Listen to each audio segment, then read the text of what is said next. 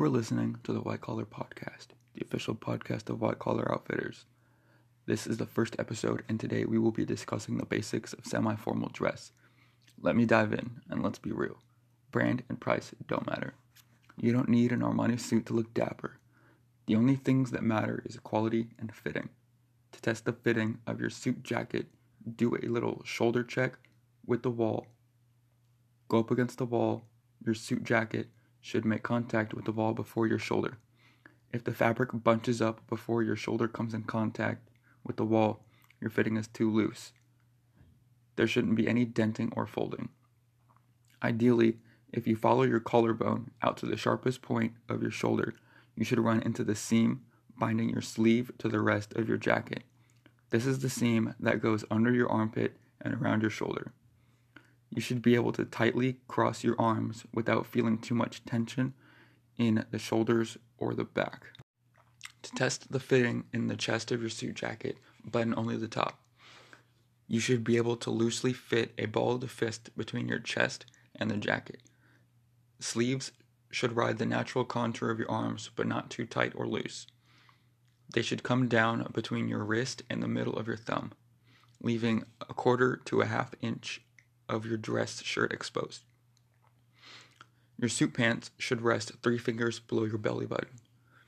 The legs of your pants should ride the taper of your legs without being too tight. Hem or length may vary by preference or style. There are crop, which is just above the ankle, no break, which skims the shoes, slight break, which rests on the shoes, half break, which covers the tops of the shoes, full break, which covers half of the shoes. Full break isn't the cleanest due to bunching up of pant legs in the shins. Creases are a classy touch, going from hem of the pants to mid-thigh. As for suit jacket styles, there are 3 types of lapels and 2 types of breasts. The 3 types of lapels are notch, which is classic, seen on most suits, the peak lapel, which is more formal and flashy, and the shawl collar, which is more formal for award shows, galas, dinner parties. And there are 2 breast styles, which refer to the buttons. There's single-breasted, which is 1, 2, or 3 buttons, 2 most common, seen with notch, peak, and shawl lapels, most common on the notch.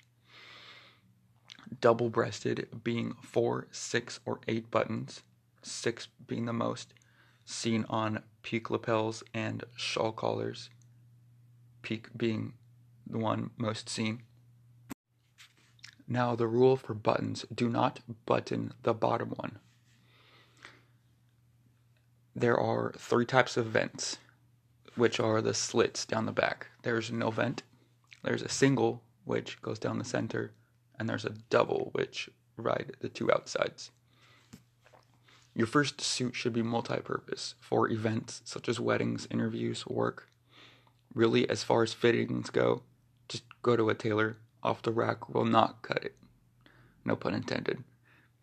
If you're buying more suits, consider skin tone, seasons, and occasions. Spring and summer may appropriate for lighter colors, brighter tones and fabrics. However, winter and fall may appropriate for darker colors, earthy tones, and heavier fabrics.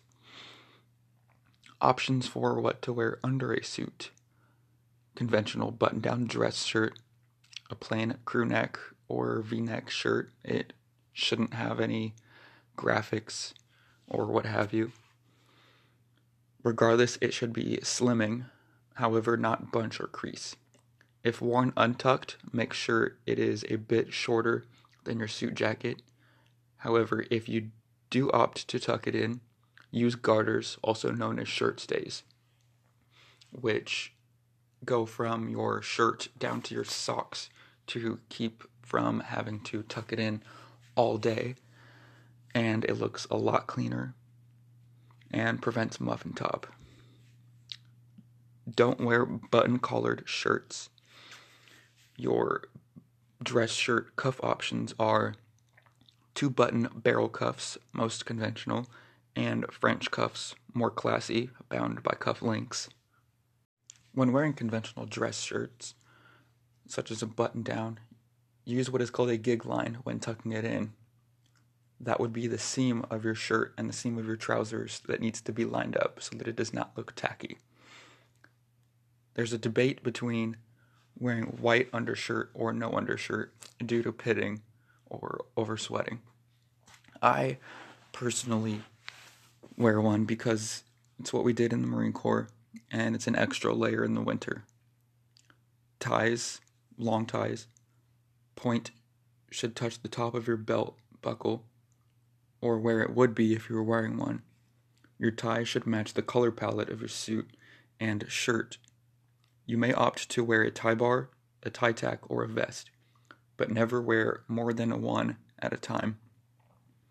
Vests should follow the color palette. A tie bar, if you decide to wear one, is a sensible personality touch that keeps the tie in place.